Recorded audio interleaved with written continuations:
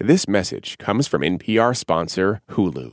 Don't miss the new docuseries Black Twitter, A People's History. From memes to movements, see how this powerful online community shapes culture and society. Black Twitter, A People's History premieres May 9th, streaming on Hulu. Hey everyone, it's Ramteen here.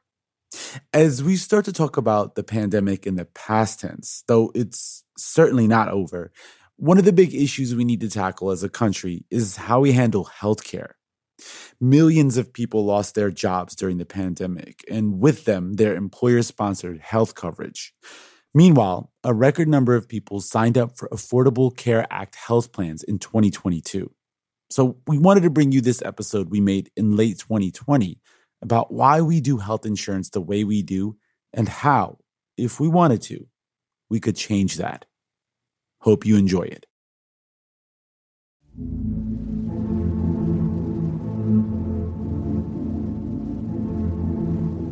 Imagine for a moment it's the mid-1800s.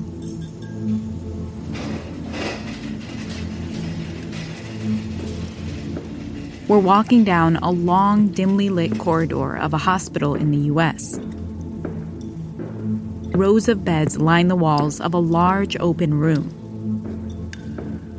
We step over a small puddle of water, probably from that leak in the ceiling.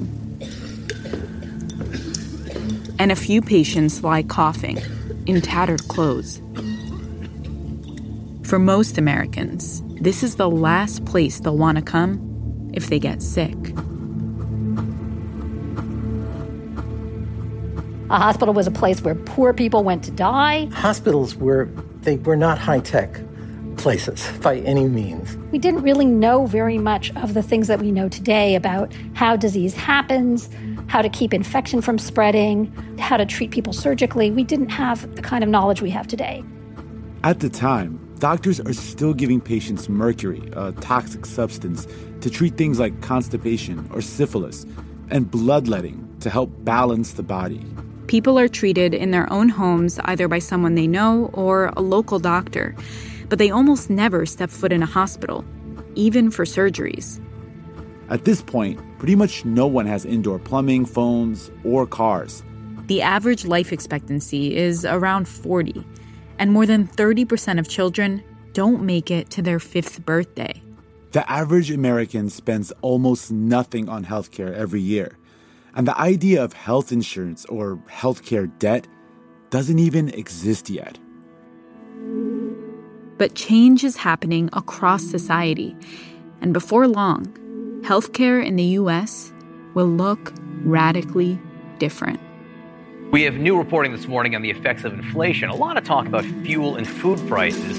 But one area that might have an even greater impact, rising healthcare costs. Alone among developed countries, the U.S.'s healthcare system isn't universal, but run by for-profit health insurance companies. We know that health insurance costs a lot, but it is a whopping lot more than it was just 10 years ago.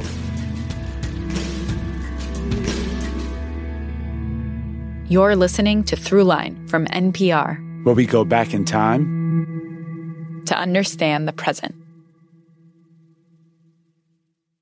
Hey, I'm Ramteen Arablouei. I'm Rand Abdel Fattah. And on this episode, the cost of our health. Healthcare and how we pay for it is one of the most contentious topics in American politics these days. After all, most Americans depend on their jobs for their health insurance. And right now, both jobs and health are at risk. But now, 2 years into the pandemic, many people are asking why employer-based health insurance continues to be the path to healthcare for most Americans, and how the U.S. ended up with this system in the first place. Especially when many other developed countries like Britain, Canada, Germany, and Japan have a different system, a universal system, which covers all people regardless of their employment. So in this episode, we're digging into those questions by going back to the moment when the U.S. faced some key decisions about healthcare and how to pay for it, and came up with a temporary solution that created an everlasting problem.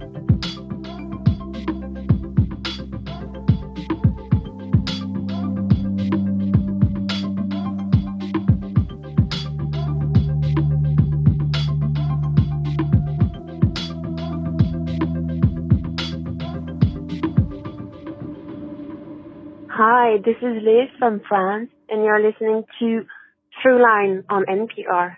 Thank you.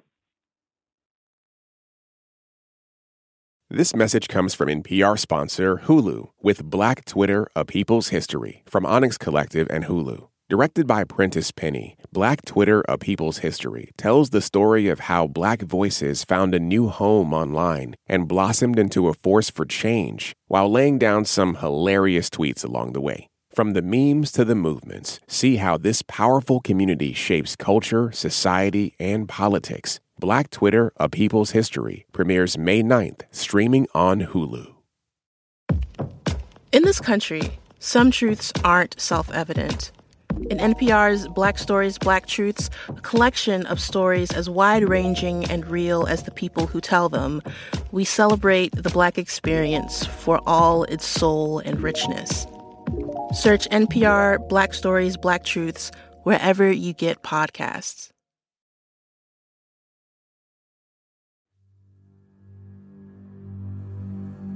Part 1. Cogs in the Wheel.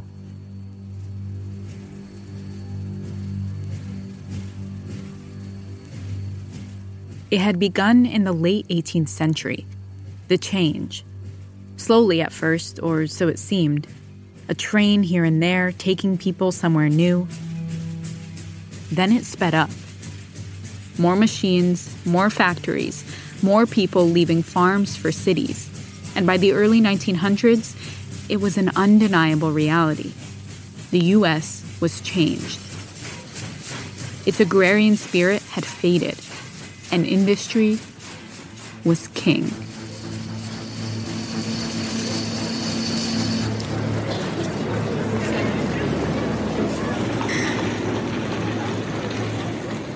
In this brave new world, industrial workers weren't their own bosses. In fact, workers weren't all that different from the factory conveyor belts they patrolled. They were sort of cogs in a wheel.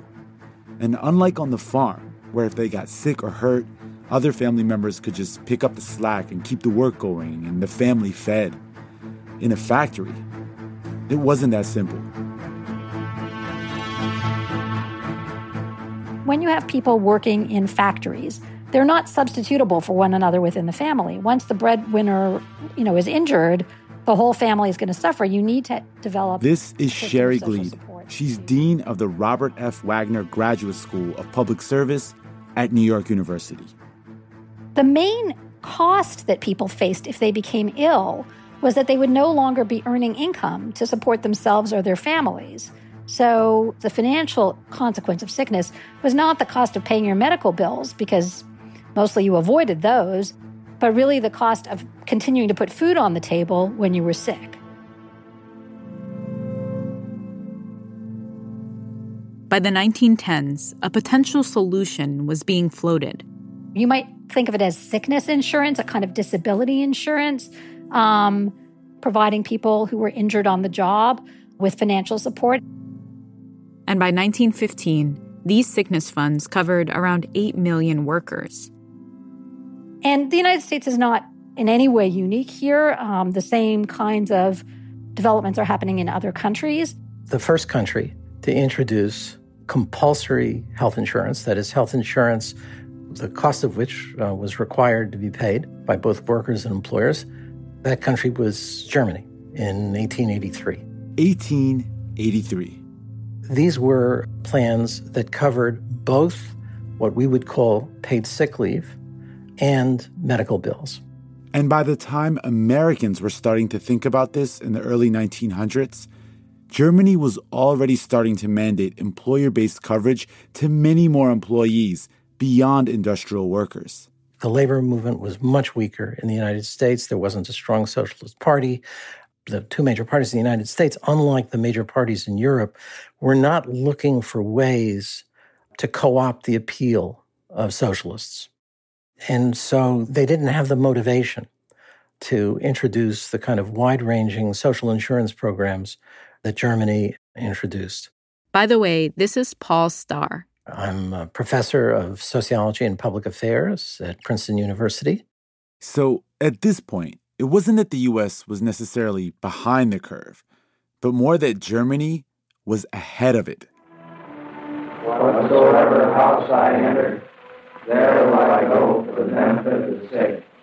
And whatsoever I see or hear, I will keep silent thereon.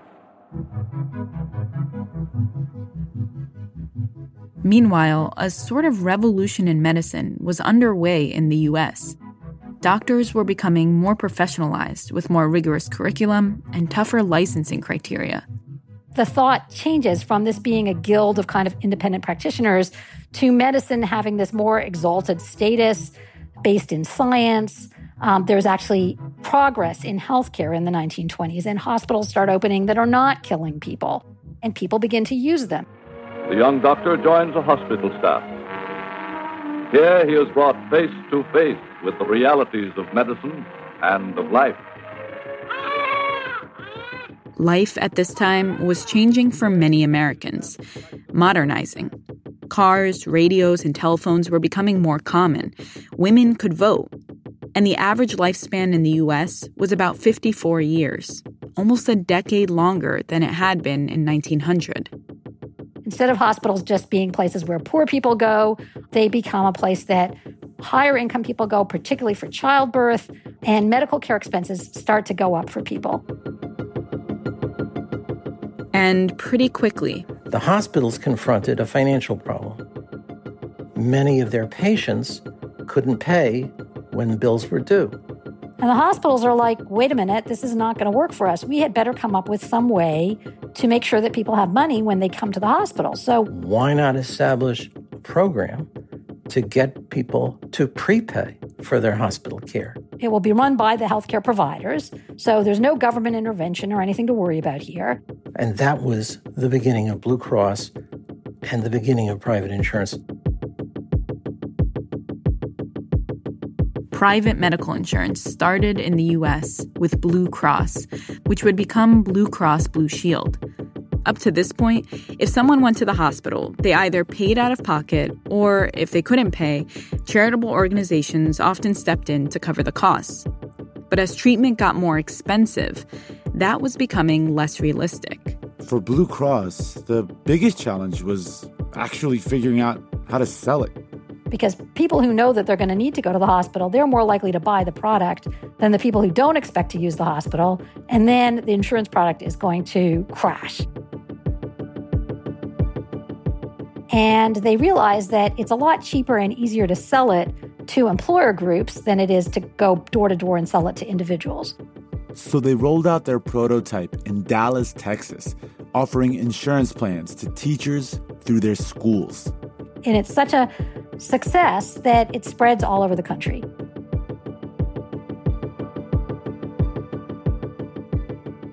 But it was still available to very few people relative to the general population. And these original plans were limited. They did not at that point have in mind health insurance as a way for regularly paying ordinary medical bills. Doctors' visits weren't covered at all. The American Medical Association was against third-party payment. The doctors didn't want anybody butting into their domain. The American Medical Association was and is the largest association of physicians in the country. To get their point across, they made this 1930s film called Men of Medicine. Our first need is to join in a nationwide effort against those causes of disease and death for which we have scientific weapons of unquestioned power. Syphilis. The American Medical Association was very well organized in those days. It was the single most powerful group in the whole healthcare arena. And they were nervous about this new thing, health insurance. Doctors at this point, they're basically small businessmen. And they have the politics of small businessmen. They're conservative. Doctors saw any threat to their autonomy as a threat to their bottom line, which could jeopardize their business and their profits. But a few years in, they decided to try their own hand at the private health insurance market, in part because they figured it was better for them than the alternative. This nation is asking for action, and action now. Nationalized health insurance.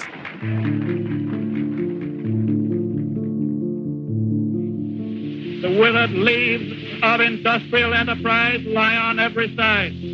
Farmers find no market for their produce, and the savings of many years in thousands of families are gone. When he entered office in 1933, President Franklin D. Roosevelt was facing the worst economic crisis in American history. Only a foolish optimist can deny the dark realities of the moment. Widespread poverty, massive unemployment, hunger, and how to pay for health care. This new idea that, my goodness, people are now beginning to actually face significant costs for medical treatment, not only for illness.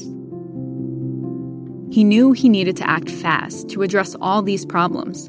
So Roosevelt put together a team of people, a team of experts, to put together what's now the Social Security Program and Social Security Act. This is Jim Morone. He's a political science professor at Brown University and co-author of the book, The Heart of Power. It would have Social Security, unemployment compensation, aid to families with dependent children, later known as welfare. The whole package of things that we now think of as the welfare state were put together between 34 and 35, and national health insurance is very much part of it. But physicians in the United States went nuts. They just didn't want to hear about the government taking over. The American Medical Association publicly denounced Roosevelt's health insurance plan. There was a great deal of trust in doctors at that point, and people were very deferential to doctors' judgments. And so the opposition of the American Medical Association would have been very costly to Roosevelt and might have blocked Social Security from passage. Roosevelt, who was getting advice from a very famous physician who kept telling him, Franklin, this is not going to work. Eventually, Roosevelt caved to the pressure and removed health insurance from the bill to make sure that the rest of his social welfare plans went through. You know, it was probably a rational political choice that Franklin Roosevelt made.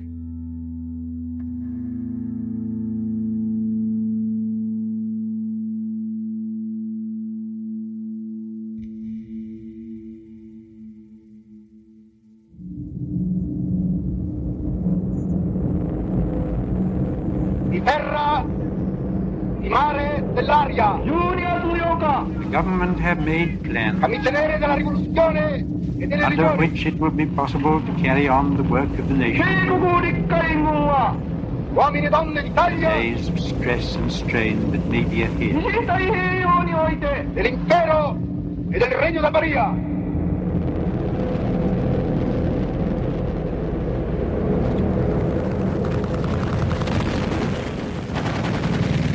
America goes to war to save the homes and ideals of free men from Axis domination. Before the U.S. entered World War II at the end of 1941, only about 4% of the U.S. population had health insurance. Everyone else either paid out of pocket, relied on charity to help cover costs, or just avoided hospitals altogether.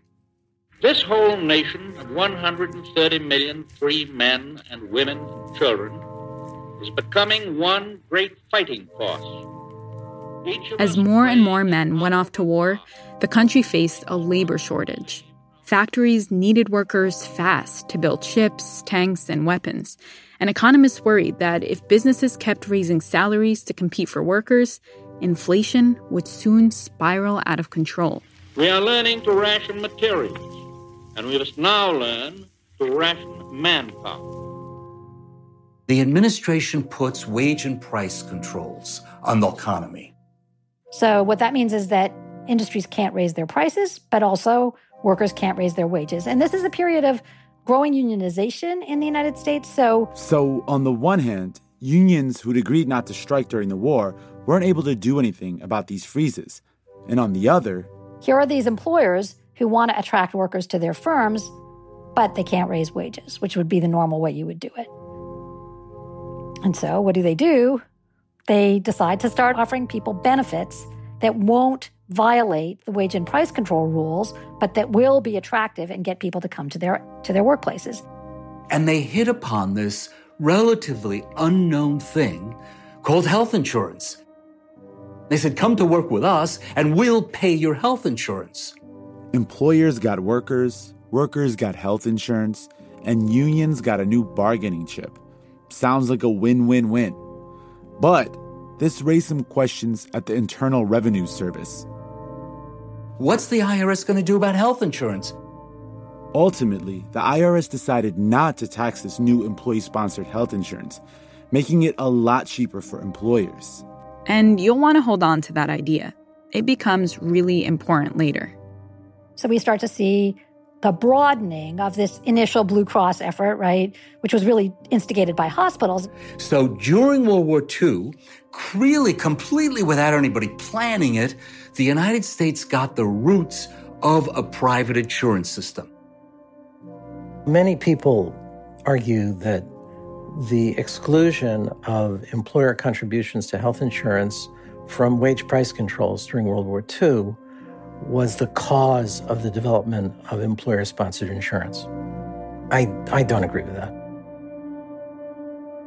Okay, so without getting too in the weeds here, basically, Paul's argument is that the real cause of our employer-based insurance system was not what the government did to control parts of the economy, but what it didn't do. Because without government intervention, employers were in the best position of any non-governmental organization to spread the cost of insurance and to manage it administratively. Plus, hospital healthcare was getting so much better that it was becoming essential to people's lives in a way that it hadn't before. The key was the development of the sulfa drugs and penicillin, which made surgery effective. That actually was transformative for all kinds of healthcare. Suddenly made it important for people to have health insurance. Employer-sponsored health insurance was improvised as a solution to a temporary problem, wage price controls. But it wasn't a foregone conclusion that the U.S. would continue down that road. Each hour in every 24 is filled with a steady drone of Allied aircraft dominating the sky. They have ruined the chances of escape for the Axis. The Nazis and fascists have their backs against a very insecure wall. The last great battle in Africa is turning... Coming out of 1943, 1944, it's now clear the United States is going to win World War II.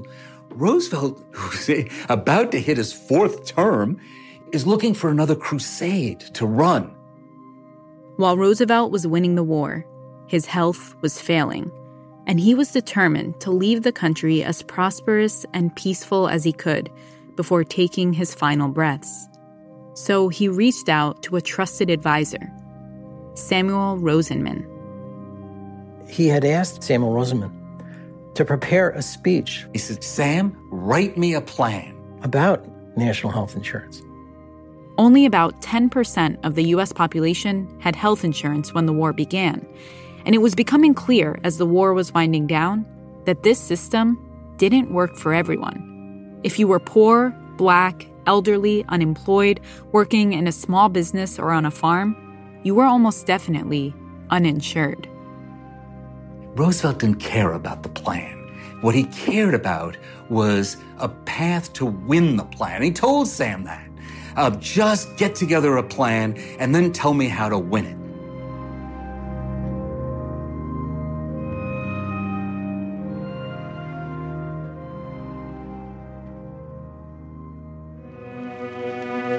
From his beloved second home at Warm Springs, Georgia, the body of Franklin Delano Roosevelt moves on the first stages of its journey to his final resting place. Roosevelt dies in April of 1945, just before the end of World War II. And this guy no one had ever heard of before, Harry Truman, who'd barely even met Roosevelt. They just put him on the ticket. He's a senator from Missouri, seems to be a kind of a moderate. He takes over and he says to the press the first time he meets them, boys, if you ever prayed for anyone, pray for me now. Jim Marone says that Truman, in his third week in office, called up Sam Rosenman and asked to see the plan that Rosenman had written for Roosevelt just before he died. And to everyone's shock, Truman grasps this plan as his great mission in life. This comes from the grave, from the great man, and Truman makes it this thing of his career.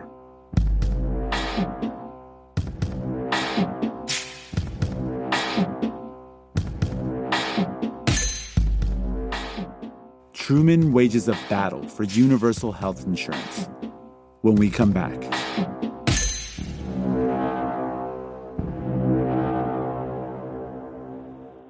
Hi, my name is Jonathan, and I'm from Dallas, Texas, and you're listening to Throughline from NPR.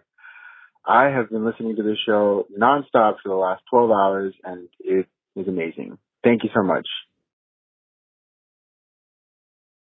Support for this podcast and the following message come from Humana. Employees are the heartbeat of your business. That's why Humana offers group dental, vision, life, and disability plans designed to protect them. Exceptional service, broad networks, and modern benefits. That's the power of human care. This message comes from NPR sponsor Mint Mobile. From the gas pump to the grocery store, inflation is everywhere. So Mint Mobile is offering premium wireless starting at just $15 a month. To get your new phone plan for just $15, go to mintmobile.com/switch. What does it mean to be Black in America? In NPR's Black Stories, Black Truths, a collection of stories as varied, nuanced, and dynamic as Black experiences, you'll hear it means everything. Search NPR Black Stories, Black Truths wherever you get your podcasts.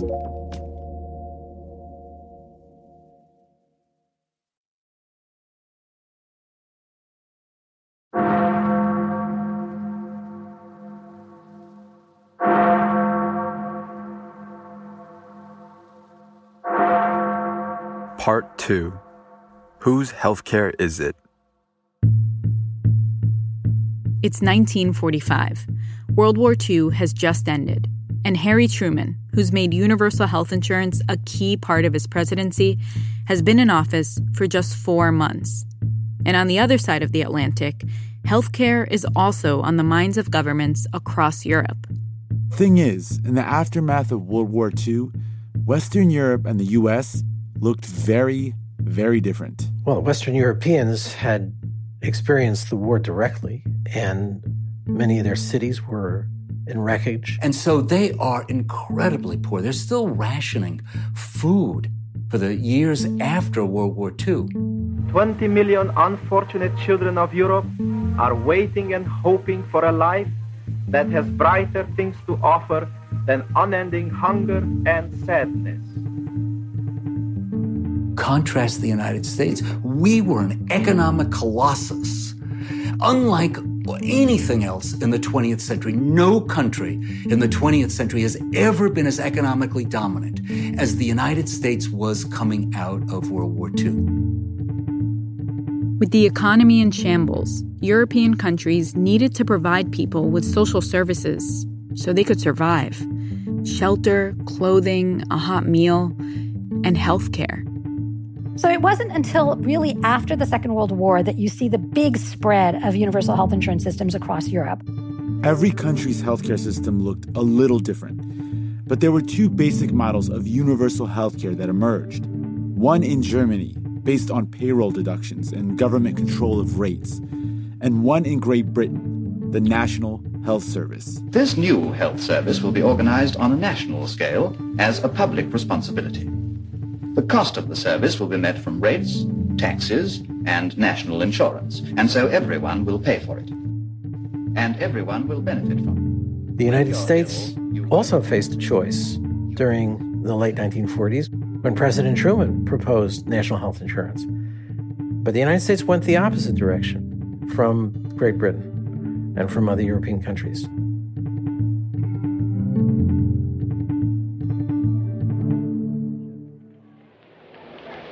It does my heart good to see the green fields of this nation once more. They are a wonderful sight. So Harry Truman succeeded Franklin Roosevelt on Roosevelt's death. And then he faced a very difficult 1948 election campaign. He was being challenged from the left by the Progressive Party that nominated Henry Wallace, who had been vice president under Roosevelt. And Truman also was facing a challenge from the Southern Democrats, from the Dixiecrats. So the Democratic Party was very much in danger of splitting in 1948, which would have possibly allowed the Republican candidate, Thomas Dewey, to win the presidential race. 50 different reporters all made predictions about who would win, and all 50 chose Thomas Dewey of New York. With control of the Senate a vital question, both candidates will visit the states with the closest Senate races. And with so Truman needed something to rally the Democratic troops. And national health insurance became one of his rallying cries.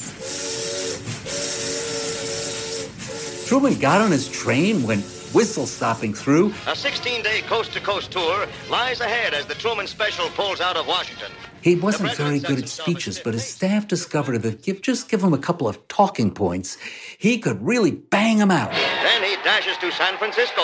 Here in two more major addresses. And many of them were about national health insurance, that and helping out labor.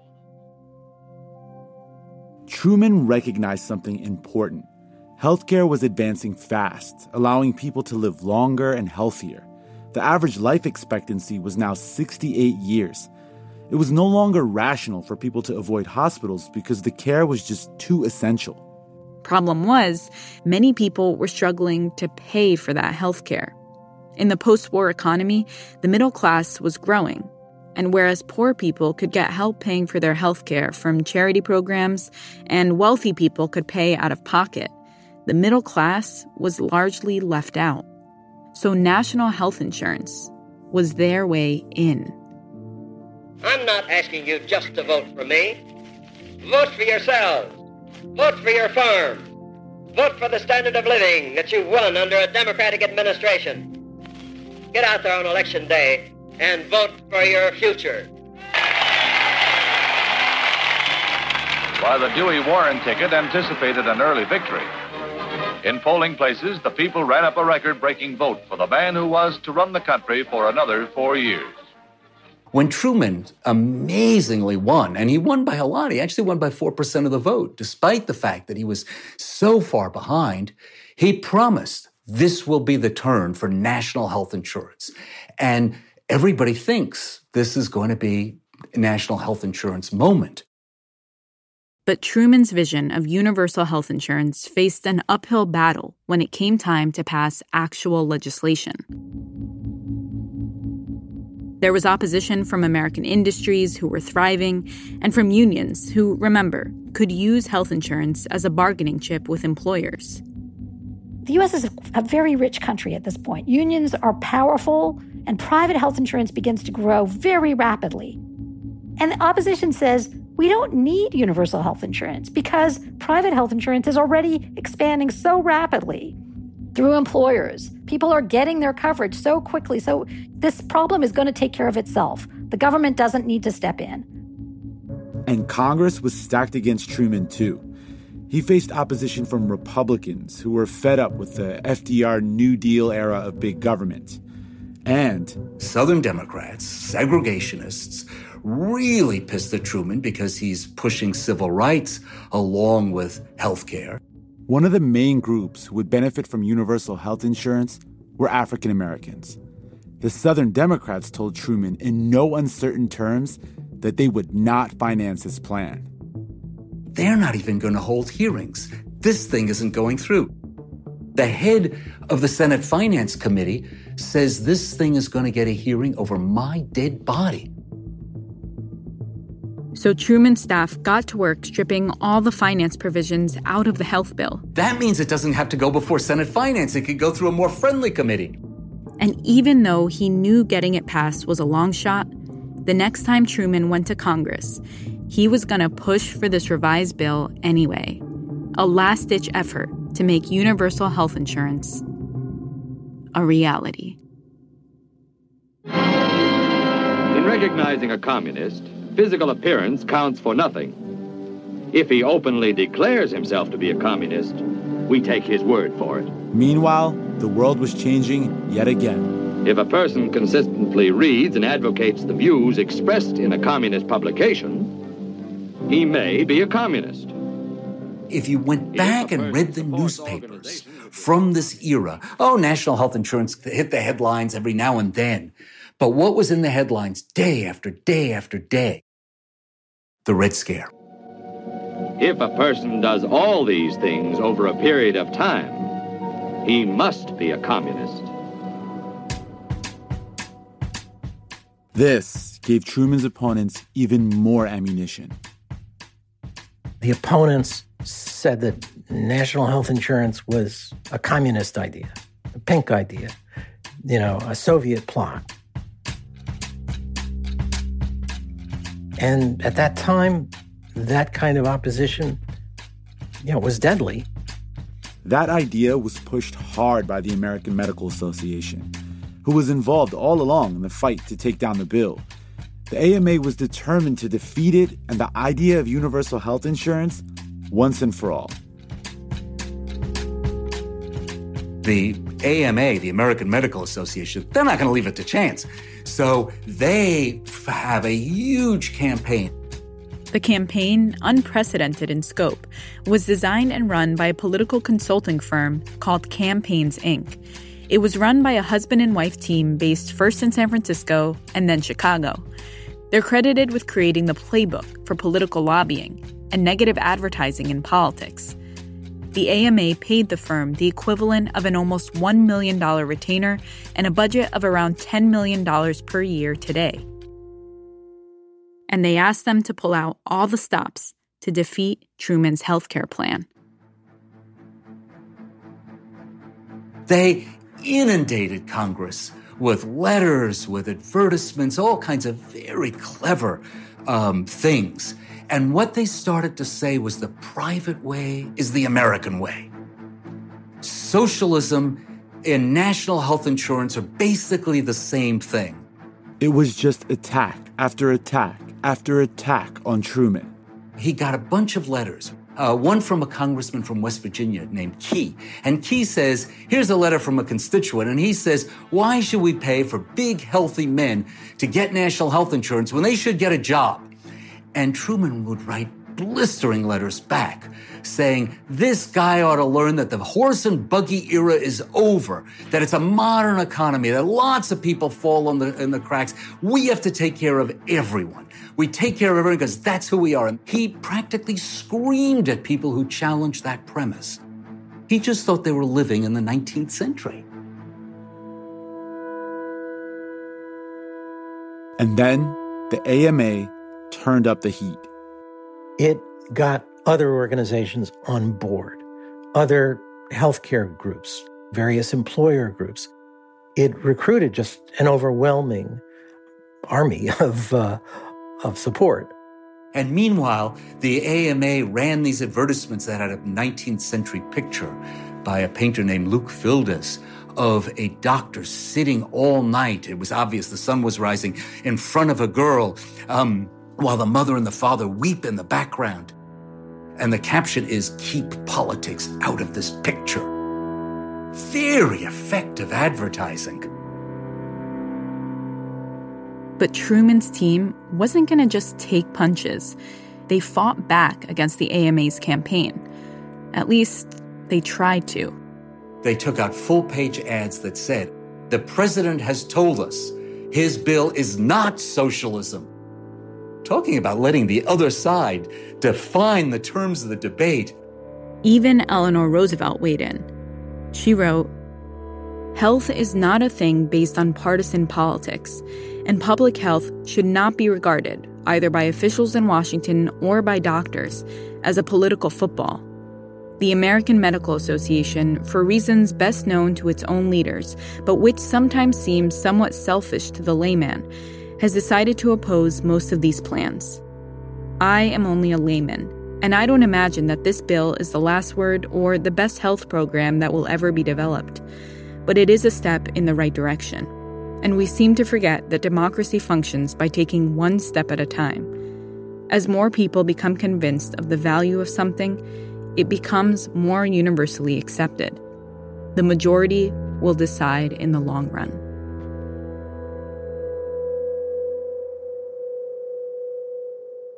These efforts were no match for the AMA's advertising blitz. In total, Campaigns Inc. distributed over 100 million pieces of literature attacking Truman's plan. And by the time his revised bill got back to Congress, the writing was on the wall. Truman got shellacked. He just completely got defeated. You know, he had run a great campaign, but he had no idea how to get a law through Congress. Congress itself was hostile. It just wasn't going to pass this thing. It didn't even have financing. So even if it passed, it wasn't going to go anywhere, because what's a national health insurance bill without any financing provisions?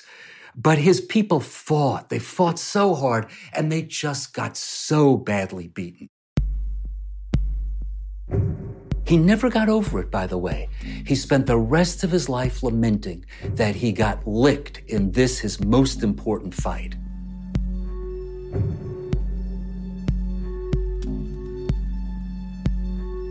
When we come back, health insurance in America reaches the point of no return.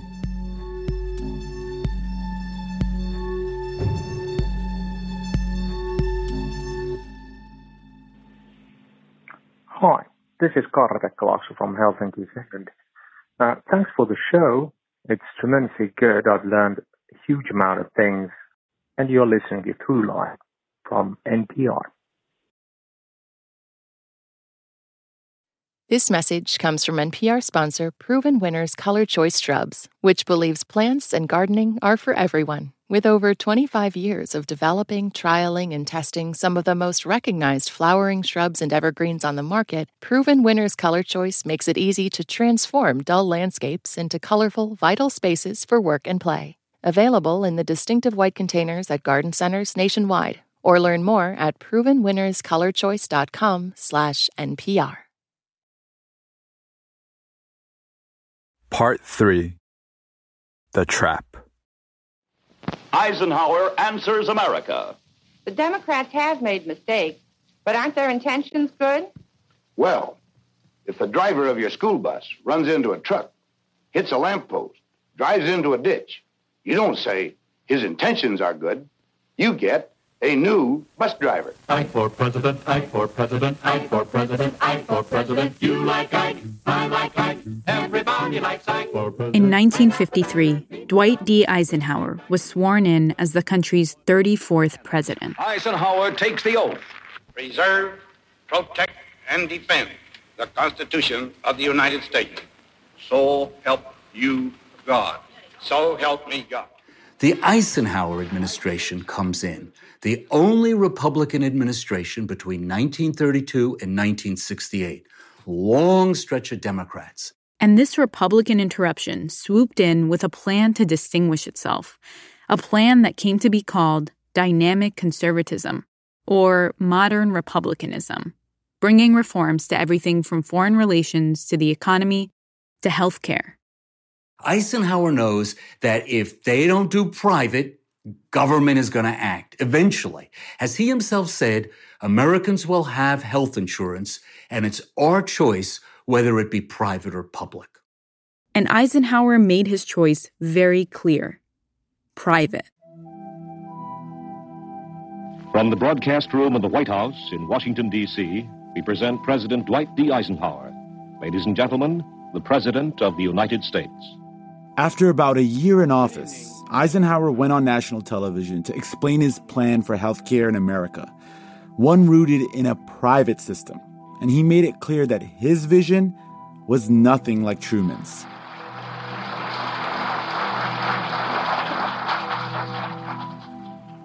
I hope that none of us confuse social progress with socialism. The program for voluntary health insurance is one further step in achieving this objective in the American way. It is the logical alternative to socialized medicine. Keep in mind, all of this was going down during the Red Scare. So Eisenhower couched his health insurance agenda in the language of anti-socialism.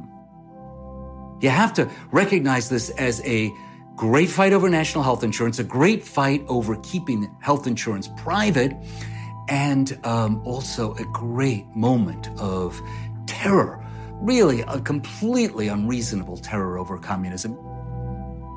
So, the Republicans looked for ways to preserve this private system, one that was growing but still vulnerable. And they realized exactly what they needed to do to stabilize it. Eisenhower goes to Congress and he says, you know this thing we did during World War II? Well, the IRS is now thinking to tax it. Remember, in the 1940s, after FDR instituted wage and price controls and employers started offering health insurance to workers, the IRS decided to make private health insurance tax-free.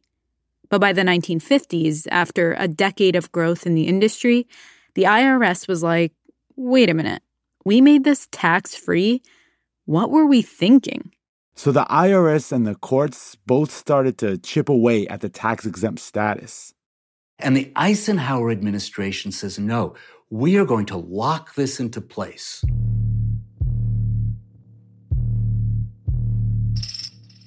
And the reason they locked it into place is to stop national health insurance. They knew Truman had blown it, and Truman couldn't get it through. But they also knew we were basically in a Democratic era, and they knew that at some point the Democrats would try again. And so they tried to cut them off at the pass. So the Eisenhower administration, they came sashaying into Congress. It's really hysterical if you read the congressional record. And they said, we want to make this permanent, no taxes for employer-based health insurance. Congress went for it. And with that, it was decided once and for all. Employer contributions to health insurance would be tax-free. And Jim Marone says this moment in the 1950s was even more significant than what happened during World War II because it made a temporary thing permanent. So that's the moment. Not when it happened casually during World War II, but when the Eisenhower people went to a reasonably conservative Congress dominated by a coalition of Southern Democrats and Northern Republicans, and with the full acquiescence of the Northern Democrats, all of whom thought, yeah, it's a pretty good thing. And that was the moment Eisenhower locks the employer-based system into place.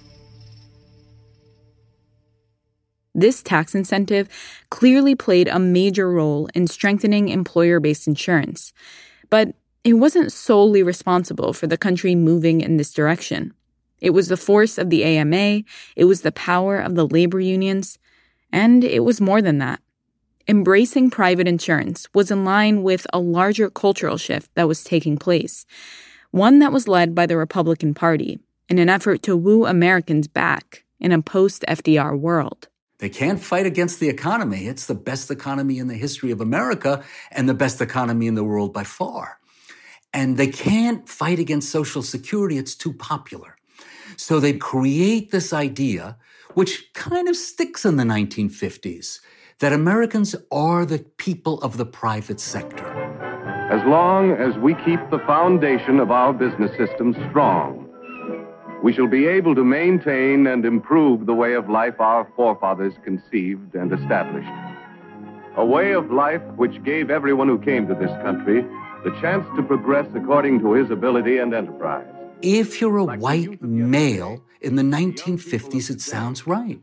Like, I provide for my own family. And on this foundation of freedoms, continue to build a better life for themselves and their fellow man in the world of tomorrow.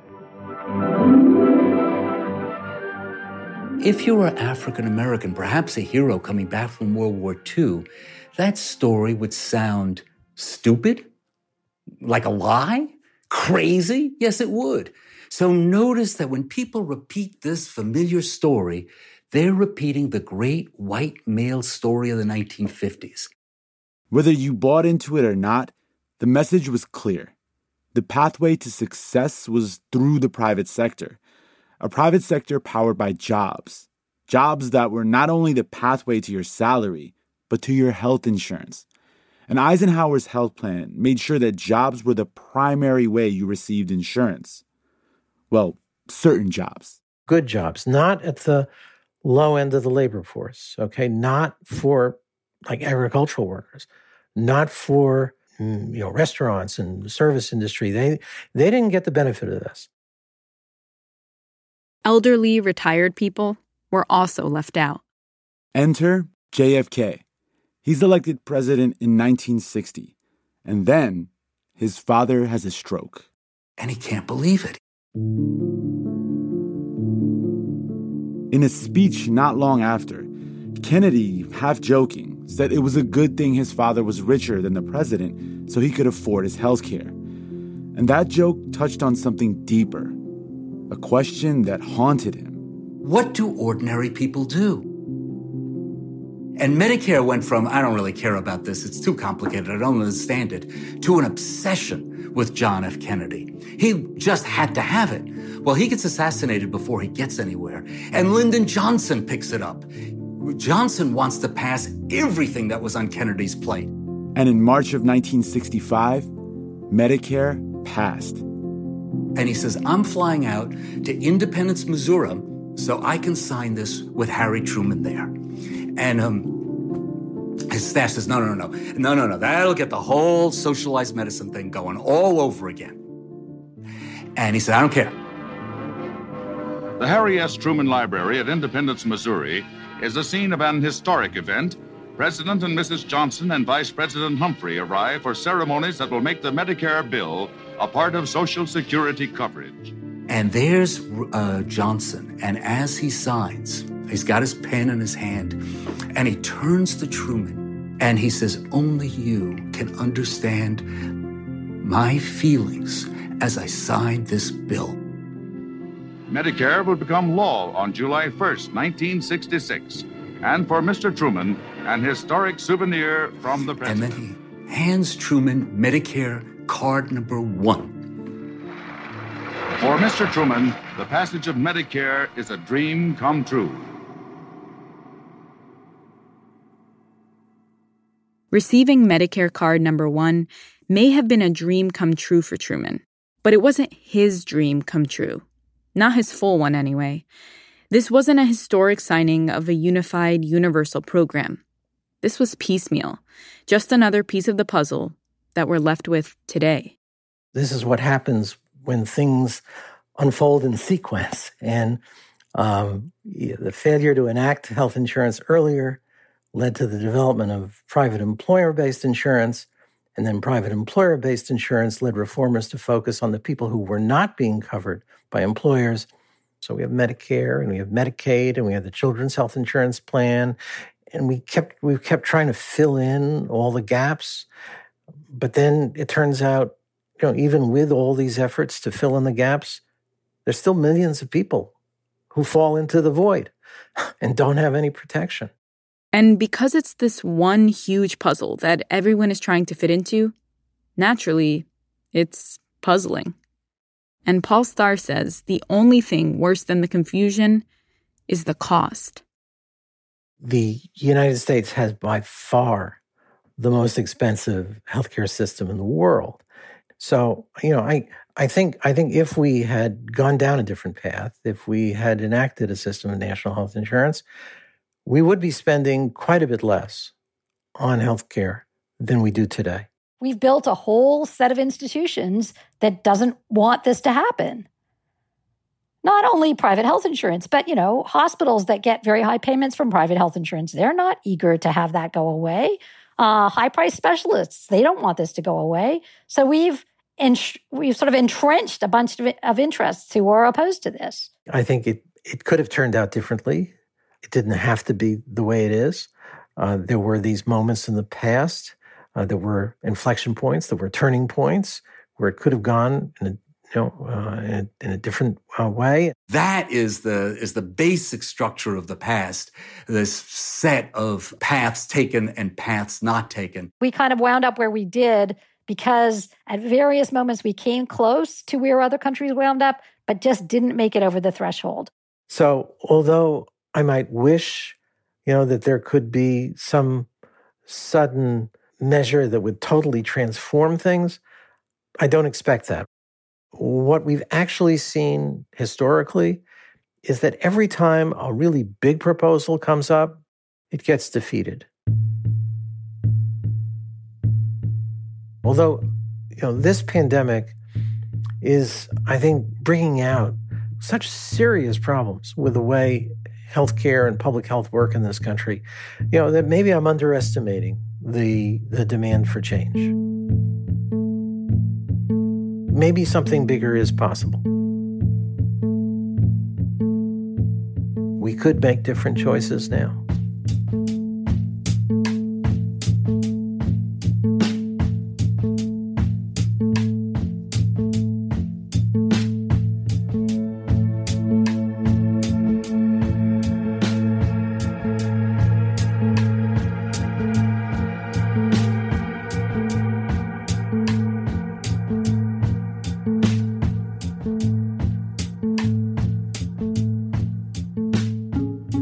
That's it for this week's show.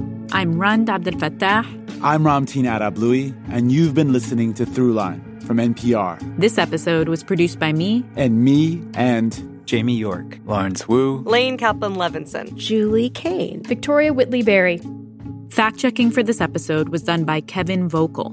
Thanks also to Camille Smiley and Anya Grunman. Our music was composed by Ramteen and his band, Drop Electric, which includes Naveed Marvi, Sho Fujiwara, Anya Mizani. If you have an idea or you like something on the show, please write us at throughline@npr.org or find us on Twitter at ThroughlineNPR. Thanks for listening.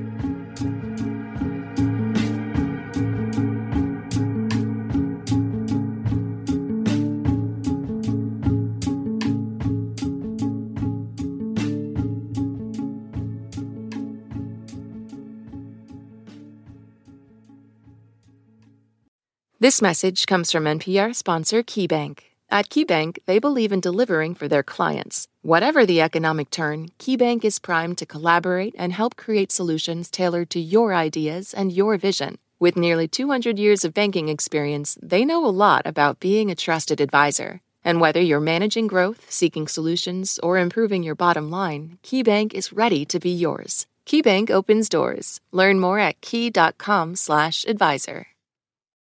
Support for NPR and the following message come from IXL Online. Is your child asking questions on their homework you don't feel equipped to answer? IXL Learning uses advanced algorithms to give the right help to each kid, no matter the age or personality. One subscription gets you everything. One site for all the kids in your home, pre-K to 12th grade. Make an impact on your child's learning. Get IXL now. And NPR listeners can get an exclusive 20% off IXL membership when they sign up today at IXL.com/NPR. All that sitting and swiping, your body is adapting to your technology. Learn how and what you can do about it. I really felt like the cloud in my brain kind of dissipated. Once I started realizing what a difference these little breaks were making, there's no turning back for me. Take NPR's Body Electric Challenge. Listen to the series wherever you get your podcasts.